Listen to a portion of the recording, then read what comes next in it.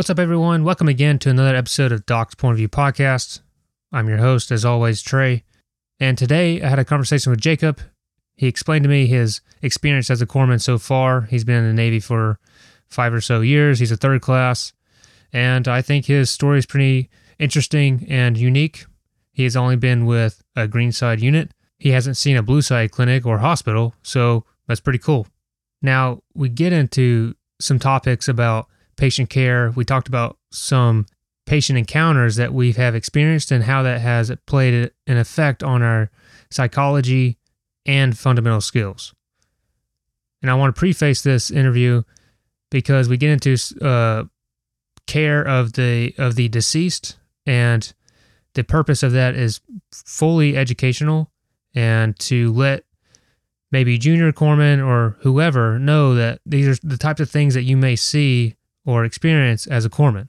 And we want you to have some insight and learn something about it because it's very real and it's very important to have the right mindset and know how to cope with some traumatic patient experiences. You ever been walking through the Navy Exchange and wonder why all the Naval Pride and Heritage gear is horrifically ugly and you wouldn't actually wear it? Have you ever wanted some really cool gear and you just don't know where to go? Well, I got you, fam. Go to dgutsapparel.com immediately. Get yourself some Naval Pride and Heritage gear you'll actually wear in public. We're working on new designs all the time, open to ideas. We're trying to create a brand that lets you display that pride, but doesn't make you cringe. Also, if you're willing to and you're able to, please go to patreon.com/dgutspodcast, pick one of the 5 tiers, and become a patron today. Let's get into it.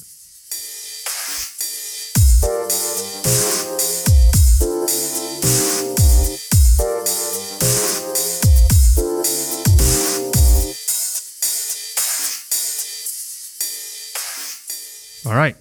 Good morning. First name, Jacob. Mm-hmm. How was your weekend? Oh, it was amazing. Didn't do anything except sit on the beach, so. We went to the beach one day. It's kind of crazy how much time off we get greenside. Oh, no, absolutely. We get a lot of 4 days, 3 days, comes and goes, but always sit on the beach whenever you can. So for the listeners, it was July 4th weekend. We were off from 12 o'clock on Friday until 12 o'clock on Wednesday. Mm-hmm.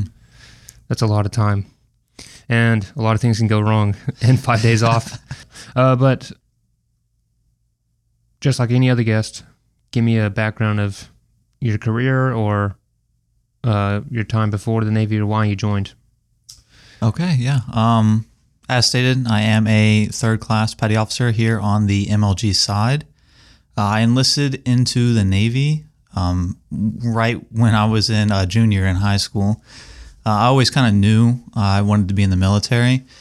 Wasn't extremely certain what branch, though. That really didn't hit me until I got snatched up by the Navy. I had an old crusty chief who came and approached me, and that was that. From there, I went into Navy boot camp in 2018, graduated, and I went to A school or Corpsman A school graduated around 2019, 2020. Definitely an experience, especially I went in there open-minded. I did not watch any YouTube videos like some people do. I just complete blank slate went into there. It was definitely a trip. Physical exercise was obviously up to par, I guess, especially for the time that I went through. Obviously pre-COVID, so everything was still good. After A school, I was PSI at my first duty station. Still not entirely sure what PSI means. All I know is that after I graduated A school, went to my first command on Paris Island, and I was there for about 2 months with weapons company and holding, just waiting to go to field med. I waited my 2 months, went to field med. I went here in field med East. Beautiful experience. Loved it. Absolutely enjoyed it. Field med, when I went through, was absolutely phenomenal. Instructors were up to par. Physical exercise, PT, and the whole course was extremely rigorous, and it was truly amazing. You made some really good friends there. I'm sure you know from your experiences. Had a blast. Probably a really, really good training. Graduated from that and went back to Paris Island and did my 2 years there.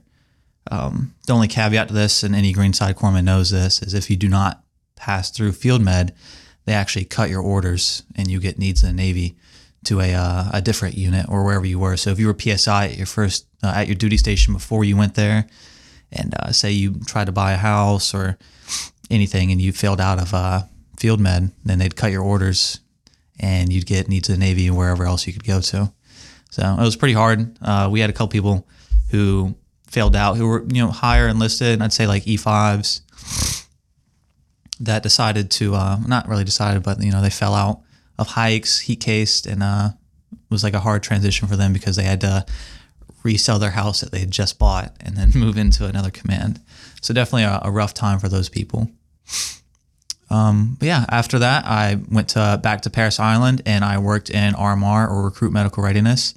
I was there for about 2 years. Really good experience.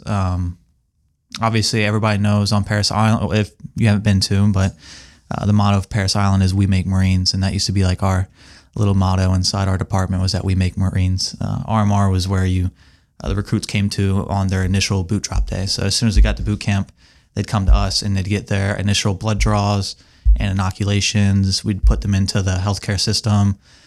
And really, they couldn't continue training without going through all those steps, all the blood draws and the immunizations. So we like to say in our department that we made Marines. This is a little joke, but I mean, it usually came true. Yeah. From there, I PCS'd and came here to MLG side. As soon as I got here to the unit, we ended up departing. I was here for about 2 weeks before I got pulled for that. I was actually on house hunting leave. Definitely a really interesting time. I was about 5 days in to my house hunting leave, and that's when I got the phone call, and we were put on standby, and was gone like 2 days after that. I heard the stories. Yeah. After that TAD, what'd you do at the command?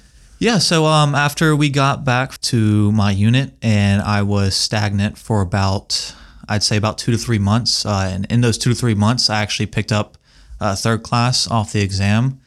This was one of the first exams that we took that had the standardized test score with there's no test taking for the E3s to E4 at the time. Hold on, to clarify, you didn't take a test? Negative, no test. This was one of the first iterations of E3s not taking tests. Yes, okay. I came in as an E1, so I had to wait my time plus some in order to pick up E4. And I actually, going into that exam, as people in the Navy should know now, as E3s, it's basically based off your eval. So whatever eval you get kind of sets the mood for what you're going to be, what score you're shooting for on the exam. Well, it's either your eval if you want to make it quick, or you wait out and stare at HYT.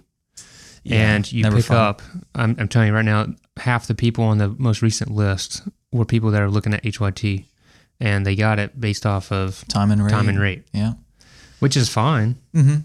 I think that's a good idea. I wish E3 to E4 was more of a time and rate. Yeah, I feel like most promotions. Yeah, you definitely see people who are hitting close to HYT. They're usually the more mature people. Now with STAR programs and top of the class stuff where they almost give out E4 like it's candy. It's pretty difficult on some people, especially people who may be older when they first come in, and they are definitely junior,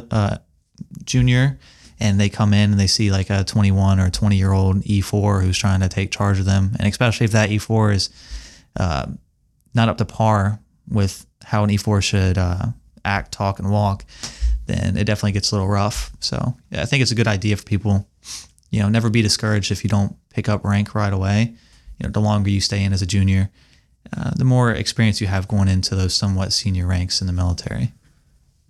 From my experience, the older guys that come in, they usually make rank faster. They have a better head on their shoulders. They understand what's needed to make rank, and they see through the bull crap. Yeah, no, they've definitely had a little bit more experience in life, so they know how to essentially like play the game. Work hard, play hard, but they work hard usually all the time. Because those people sometimes have families and stuff they have to think about, so everything's a little bit more real to them, other than being 18-year-old fresh in, and they're just spending their money, acting however they want, basically, and then expecting them to get that rank.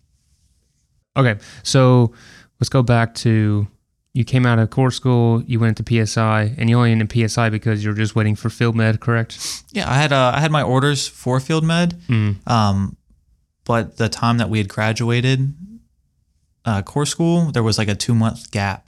So yeah, and that's pretty standard now still. Yeah. So I mean, people do PSI here as well. It's just part of the game. So you're basically the corpsman for recruits at Marine Depot. What's it called? MCRD Paris Island. Sure. Yes. So you've only been Greenside. What's quotations here? Greenside. You've only been. Your patient population has only been Marines. Yes. And some Navy. Yes, at the clinic. Yes, here at the clinic. Yes, right. But. So you were at MCRD, and you're basically the same thing as the corpsman over at Great Lakes. Basically, yeah. We were the corpsman, just like the Blue Side corpsman over at Great Lakes. It was a weird, like, gray area because we were in our Blue Side camis. We were in our normal Navy working uniform, but we would be like out in the field and treating Marines, like the recruits, like in our Navy working uniform. So really, so you came in with blueberries, right? No, I was close to one of the first iterations to get the. Okay, so you are, I would consider, very still new. Yes. There were some people who came through right before me who got the blueberries, but so like I'm part of the generation that had blueberries, and now we're in NWs, and then but the generation before me, had whatever was before the Johnny Cashes and the Duncan Rees. There's always going to be somebody that's like, oh, well, you're newer than me, right? No, absolutely. It's not. I don't know why people use that as a measuring contest, right? It's kind of dumb, but okay. So I do consider you new because you've only been in for 5 years. 5 years in E4. Okay, so similar experience. My first command, I was in blueberries, and I had to do medical coverage for a Navy Sea School / Marine Corps MOS school. It was a schoolhouse that was integrated, Navy and Marines, because they did the same job. Mm-hmm. But I was on an air station, so it was like the ASs, I think. It's AOs? Like, no, not AOs. It was like ASs. I may be wrong on that, but there's basically the ground support for aviation community. So Marines have it, Navy has it, but they did MICMAP every afternoon, so they needed a corpsman from the clinic. So I got selected as one of those guys, and it was kind of like one of those things like, hey, I get to actually go do something besides just seeing patients every day. Yeah. So, and it got you out of work, which was one of the best parts, because you could be like, I have to go do med coverage. You're out of the office. You don't come in till 9-10 o'clock, or you leave at like 1 or 2, which was really nice. But doing med coverage in blueberries is one of the most degrading things in the world. No, it was. Yeah, absolutely. You're not out in the ocean or at sea, so you stick out like a sore thumb. Blueberries were like the most comfortable uniform, but they're the dumbest looking uniform because it didn't make any sense. Might as well just wear coveralls if we're going to wear blue. Yeah, I feel that even in the new Navy working uniforms, you still stick out like a sore thumb with Marines. We did have medical coverages as well. Any evolution that the recruits went on, there was always a corpsman there. So there were corpsmen stationed out at the actual regiments that were there, like 1st, 2nd, 3rd, or 4th. And there was small BASs that were there going for those specific regiments. And we had to do coverages on weekends. So we would work a Monday to Friday normal time. And where I worked at, our hours were varied, very, very varied. They were either, sometimes we come in at 5:30 to prep for the day. So I'd be prepping shots, setting up the bloodline, getting our rosters ready. And then depending on how long we took, we had probably had a couple platoons that we had to, either immunize or do blood draws on. So it was really how fast we could work. And then on top of that, still had to document everything inside their record. But yeah, our coverages were usually on the weekend on Saturday. So you'd work Monday to Friday and expecting the weekend off, and then you'd be right back in 5 o'clock on Saturday, and we'd wait inside the clinic, and the Marines would come by, the DIs would come by, and they'd be like, "Hey, I'm here for this platoon. Who's the corpsman?" And then you'd just raise your hand, like, "Oh, that's me." Like, "All right, let's go." And then you find out, you're on a 15K hike. So 5:30, 5 o'clock in the morning. So you're coming into work not knowing what your day is. Yeah. Usually you don't know until you get there, like what coverage you're going to be doing, especially if you just get, called in the day prior, like, hey, somebody dropped out, like they need a new corpsman. You might not have any idea. But if you worked in a clinic and you work with people who make the schedules, then sometimes you get like a little insight, like, oh, what am I going to be doing today?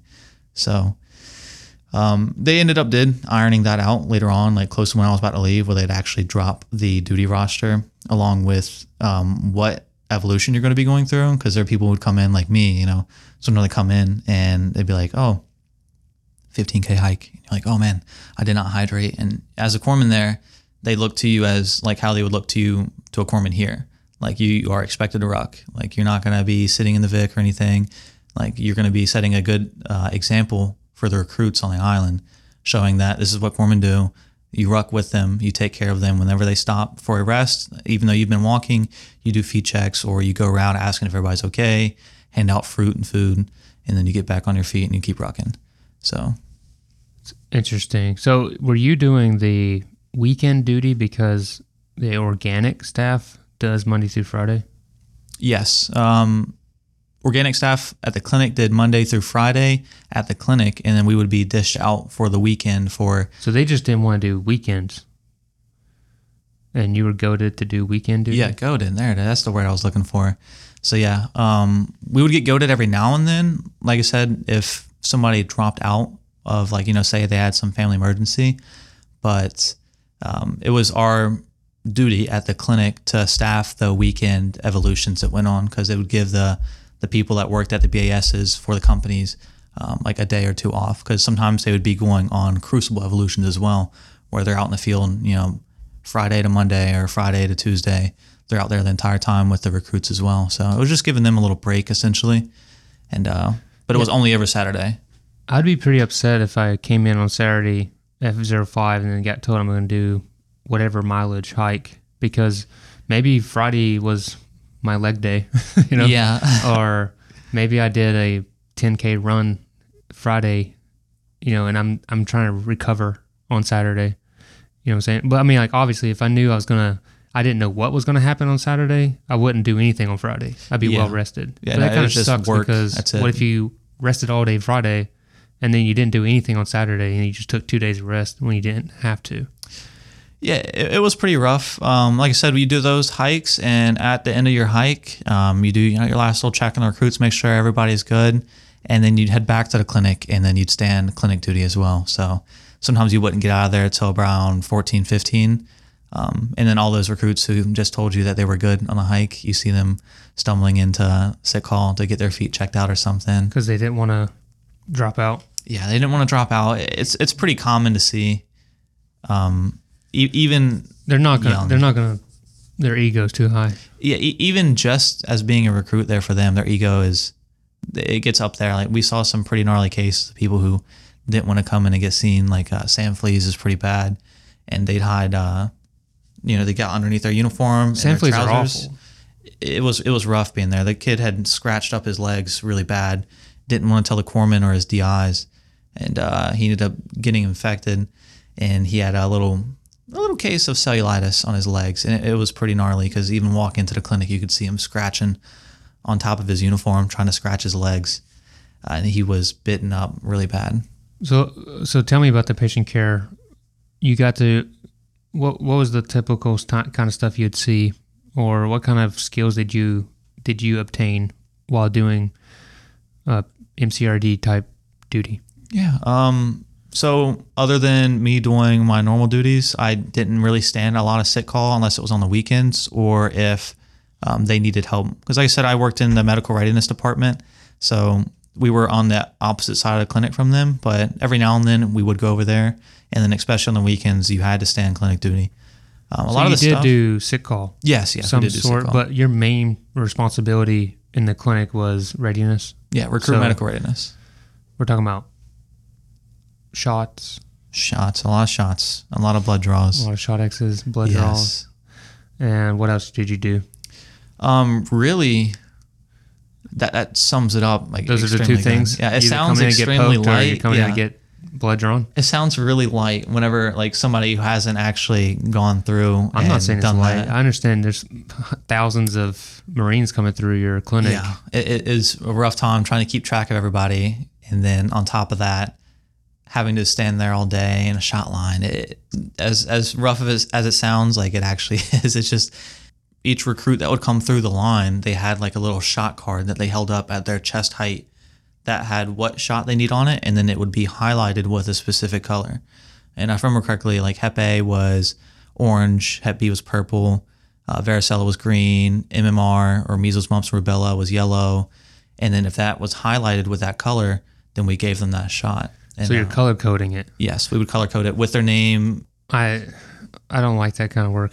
When I went TAD to do immunize the whole MEF for COVID, it was nothing but drawing COVID shots Yeah, it gets and then extremely giving boring. COVID shots. Okay, so you left there and you came. So you've only been at 2 duty stations, right? Obviously, you're 5 years in. So now you're at an MLG labeled as Greenside Sea Duty, right? Yes. So you did your typical shore tour, 2 years, and now you're at a 3-year sea tour, and then you're going to go to another 3-year shore tour if you reenlist, right? Yeah, no, I do plan on relisting too. It's definitely military, or the Navy, I should say, has been nothing but kind. It takes a lot of self-reflection to Give be it able some to say time. that. It'll get you somewhere. It's just the nature of the beast, and it's not personal. Yeah. But somehow, some way, something's going to happen where you don't get your way. I've been in the same shoes as you. I've got everything I've wanted. I never had needs of the Navy, orders. I never had That's how I ended up here, a actually. crappy deployment out of nowhere. I've gotten to go on training stuff that I've wanted to do. I've gotten to be able to go to college. Like, it's been all nice so far, right? But You're just waiting, though. At some point, you're going to get your knees chopped, right? Yeah. I mean, I It's got gonna needs of the happen. Navy, actually. That's how I ended up here, MLG side. As a younger corpsman coming from a shore command, I was looking for something a little bit higher tempo. Me and a couple of my friends had actually put in all division orders. Like Yeah. every single cycle I put in for division orders. I deviated one time. I put in for Riveron. And on my last pick, I put in for SOI as like a last case, last resort. And everything got voided. I ended up getting passed up, and I ended up here. But like I said, I came in here with a negative mindset, but I have a little over a year left, or right at a year left here. And I can say that I've accomplished a pretty decent amount, not just from, being able to have done humanitarian aid here in MLG side, but just some of the things that I've accomplished, like getting out of the clinic. Essentially, we had to go to a clinic, do like an 8-month rotation. As soon as I got out of there, like it just expanded, like my whole world opened up again. So did you like the clinic? Okay, so that's like the first It's like real Stockholm syndrome. Like It's the first real clinic you've been in, right? with day round, like all day Seeing patients. Seeing patients, yes, it wasn't terrible. Do you think you had the skills you learned at MCRD, doing medical readiness, some sick call, some field care? Do you think that set you up just fine to do sick call in a pretty mundane clinic? 100%, yes. Like Okay. It was some of the stuff that you learn at your first command, as long as it's a short command and you actually pay attention.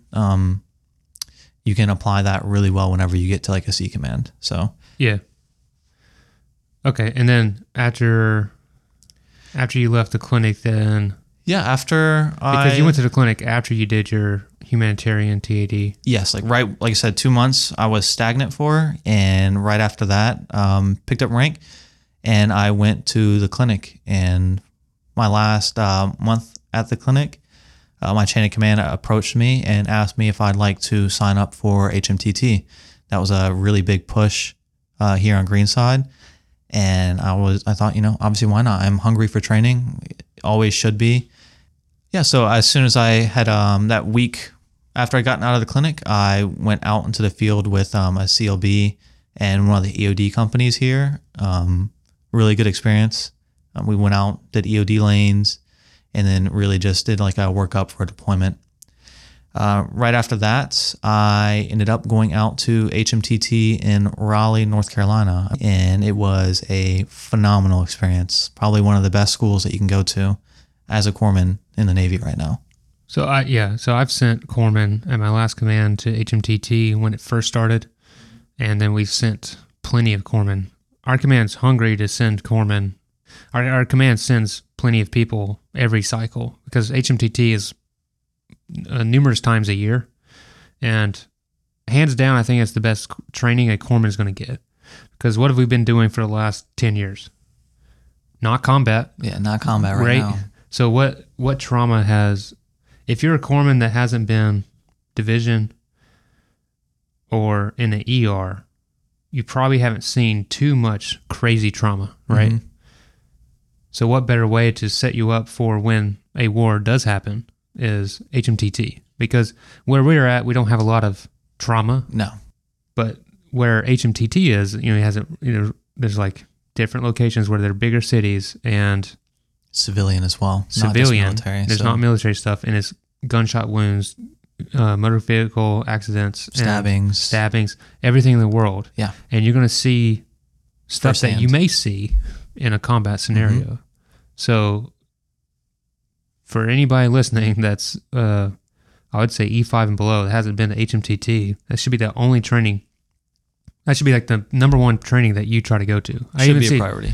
It should be a priority. Mm-hmm. How cool would it be if you sign an HM contract, your tour would look like this. You go to boot camp, you go to A school, you go to field med, you go to HMTT, you go to some type of whatever specialty is. Not specialty yet. No, I'm talking about, is it SOA East?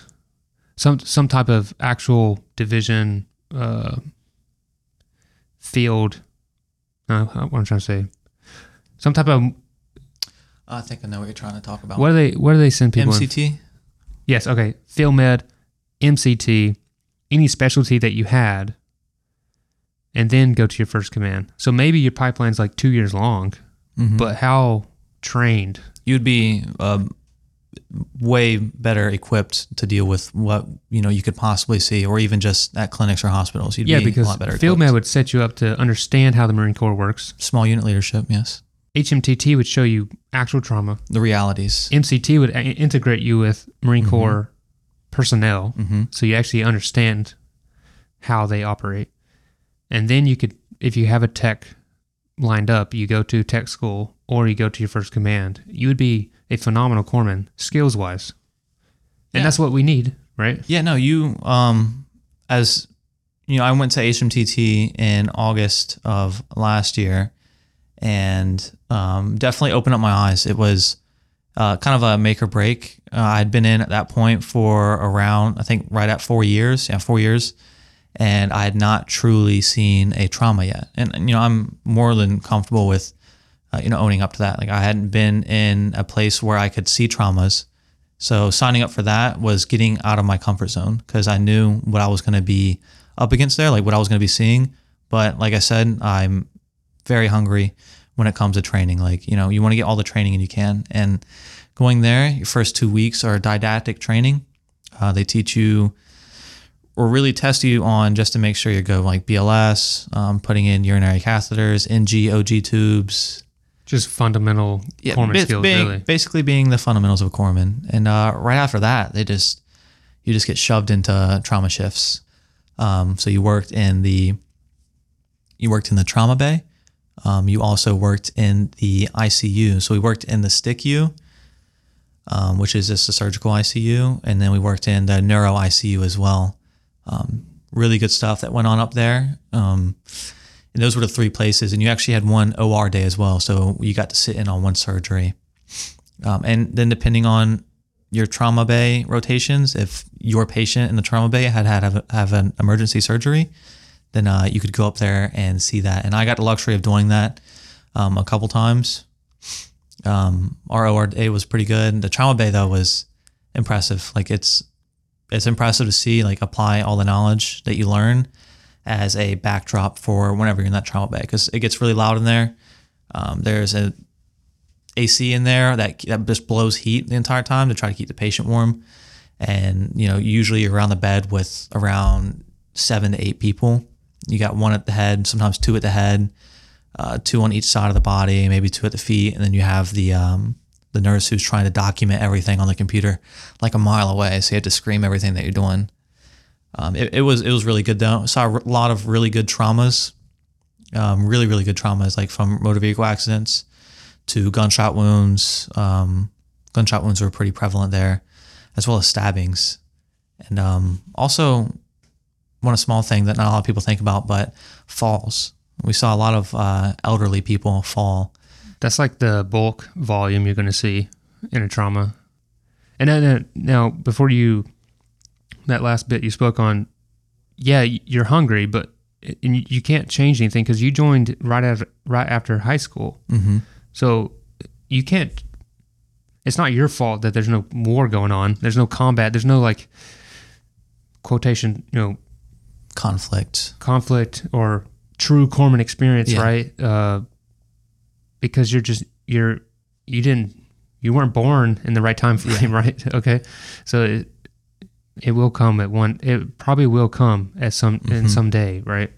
But you're doing the right things, which is really good. And I want to speak more about this HMTT. So walk me through a few patients that you got to see on a regular basis. So yeah, I vaguely remember one of my first traumas. We were in teams of 2. Those would kind of be like our battle buddies for the entire time we were there. And me and my buddy, we were on shift. We got mornings it was half split up. So half of the school there would be in morning, 7 a.m. to 7 p.m. And then you'd flip flop to 7 p.m. to 7 a.m. Actually, blame on last. Yeah, we were actually on nights the first time. So we were on at 7 at night to 7 in the morning. And it's like the old saying goes, nothing really good happens after midnight. It was midnight when we got our first trauma. They called it over the intercom, trauma 1 inbound, 5 minutes. And that was our cue. We were taking care. Your first trauma was a level 1? Yes. Oh, yes. So it'd be a trauma 1 or a trauma alert. Trauma 1 is one of the more serious ones. And then trauma alert is something that is not as serious, but could possibly lead to a trauma 1. Become a trauma 1. Yeah. So we were actually in the ER just helping out wherever we can, just asking the nurses, hey, do you need a hand here? Blood draws here. Change an IV bag, stuff like that. And then that was our cue to get into a trauma bay and get scrubbed up really quick. And it's not like you're scrubbing up for surgery. This is like, we're putting on little white boots so that way we don't get blood all over us. You're putting on a gown to keep your hair out of the way. And then you don your gown. And we had a little, it was really funny. We loved this. You had a little sticker that you put on your chest and it just says Navy Corpsman on it. So that way all the nurses and everybody there knew that you were a Navy Corpsman in training there rather than like, I'm one of the trauma nurses or something. And we worked side by side with the trauma nurse that was there though. So it was, we'd take turns. So it'd be like me first and then my buddy would go the next time and I'd stand back and watch or get in wherever I could if they need extra hands, depending on how brutal it was. But yeah, he rolled in and then the EMT, the head EMT or the paramedic gave us the spiel. It was mid-20s, early 30s, adult male who'd gotten shot and lower left-hand side of his back, in the small of his back. The bullet had, which we found out whenever we did a fast exam and everything, the bullet actually ricocheted. So it went in his lower left, came up, punctured his esophagus, bounced off between 2 ribs on his right-hand side, and then ended up behind his scapula on his right shoulder. So a pretty unique wound track, I'd say, because we didn't find an exit wound. Yeah, that's pretty crazy. It very unique wound track. Something that you're not really foreseeing. People sometimes see bullets, on the lower left-hand side. You'd expect it to come out the front and the left, but there's been cases where you got shot in the, in the back or in the chest, and like the bullet wouldn't, maybe exit out of your knee or your leg somewhere. Like it'd have like weird tracks. But yeah, he was pronounced dead on the scene. EMTs did CPR. They had resuscitation in the back of the vehicle. They lost it twice. And then whenever they rolled in, he was dead, flatlined, not clinically dead, but he was flatlined. My buddy actually was doing CPR on him, and I was like helping get him undressed. So I was trauma sharing his pants off. And while he's doing CPR, the two trauma nurses beside us at the same time were doing bilateral chest tubes. So they put 2 chest tubes in while he was actually doing CPR. And he was doing extremely good CPR.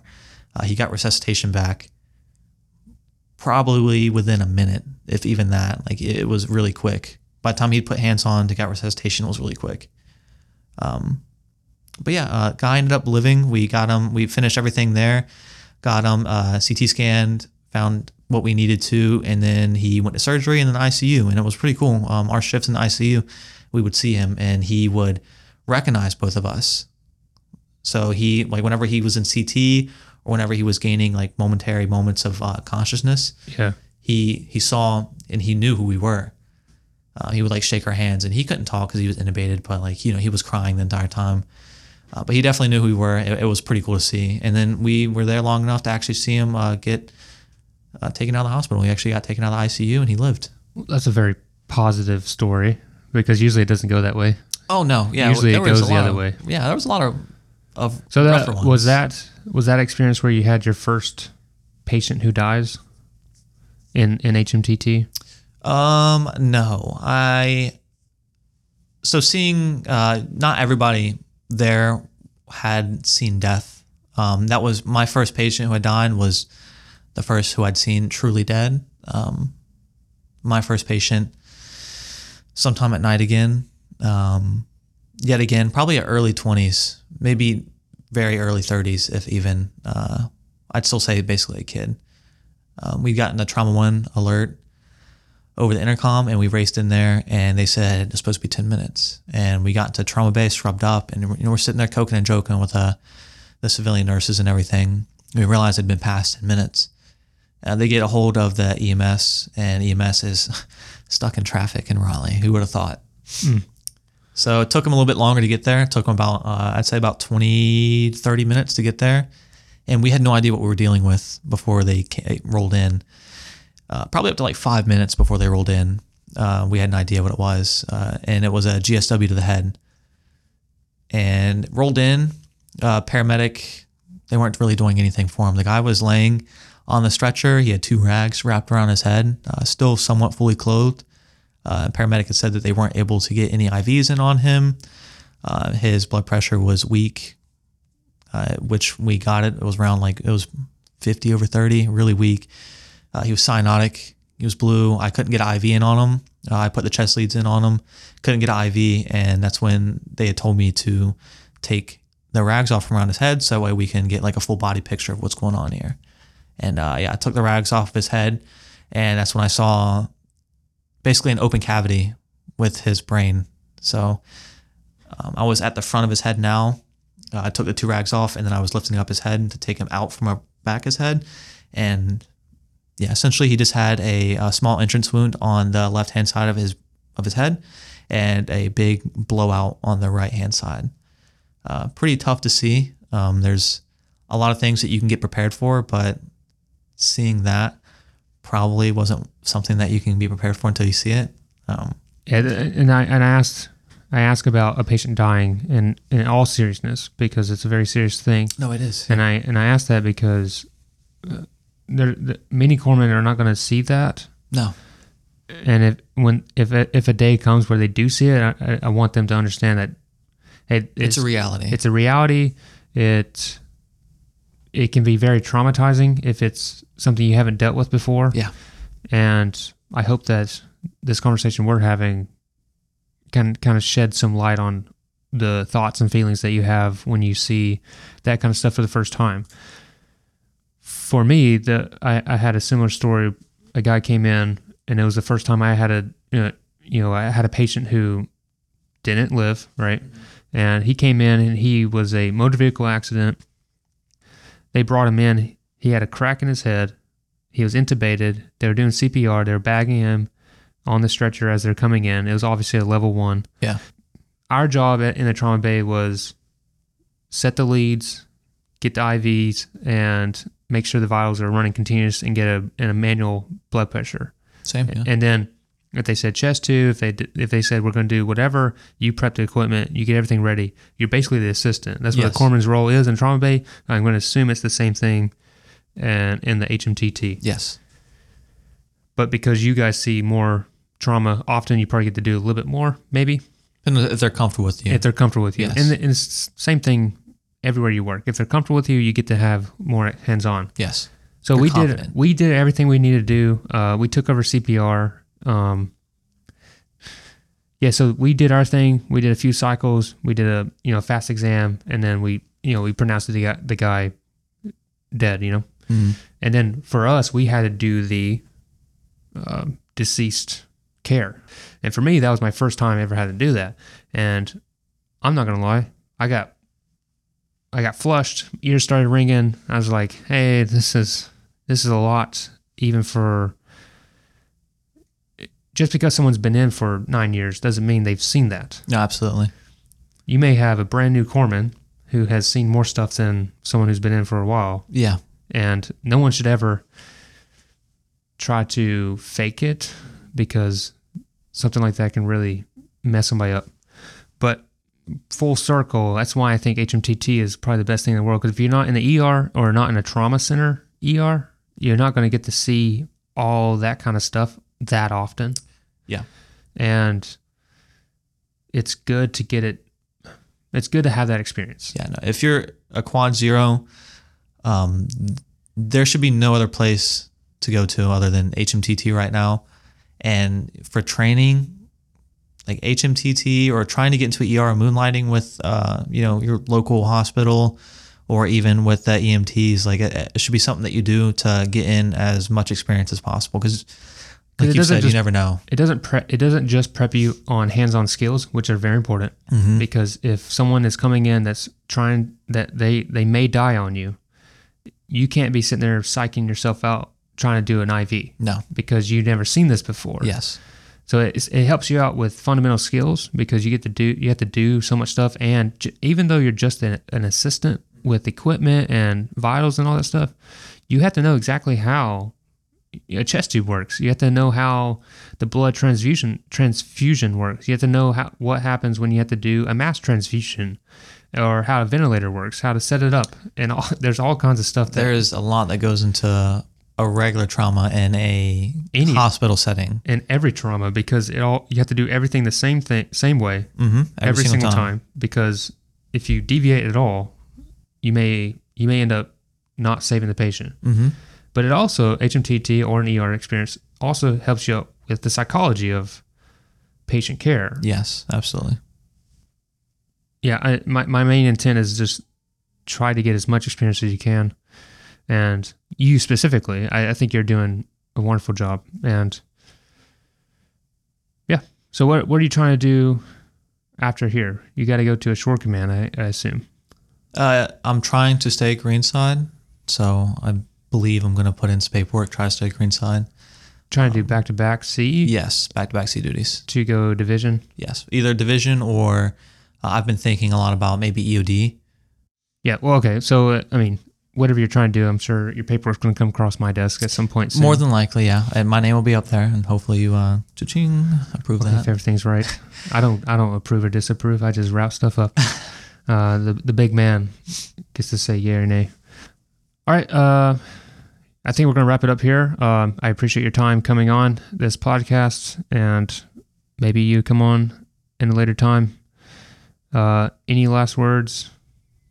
Thanks for having me. Always willing to spread knowledge. But yeah, just thanks for having me, and I look forward to seeing you again. Sweet. Peace out.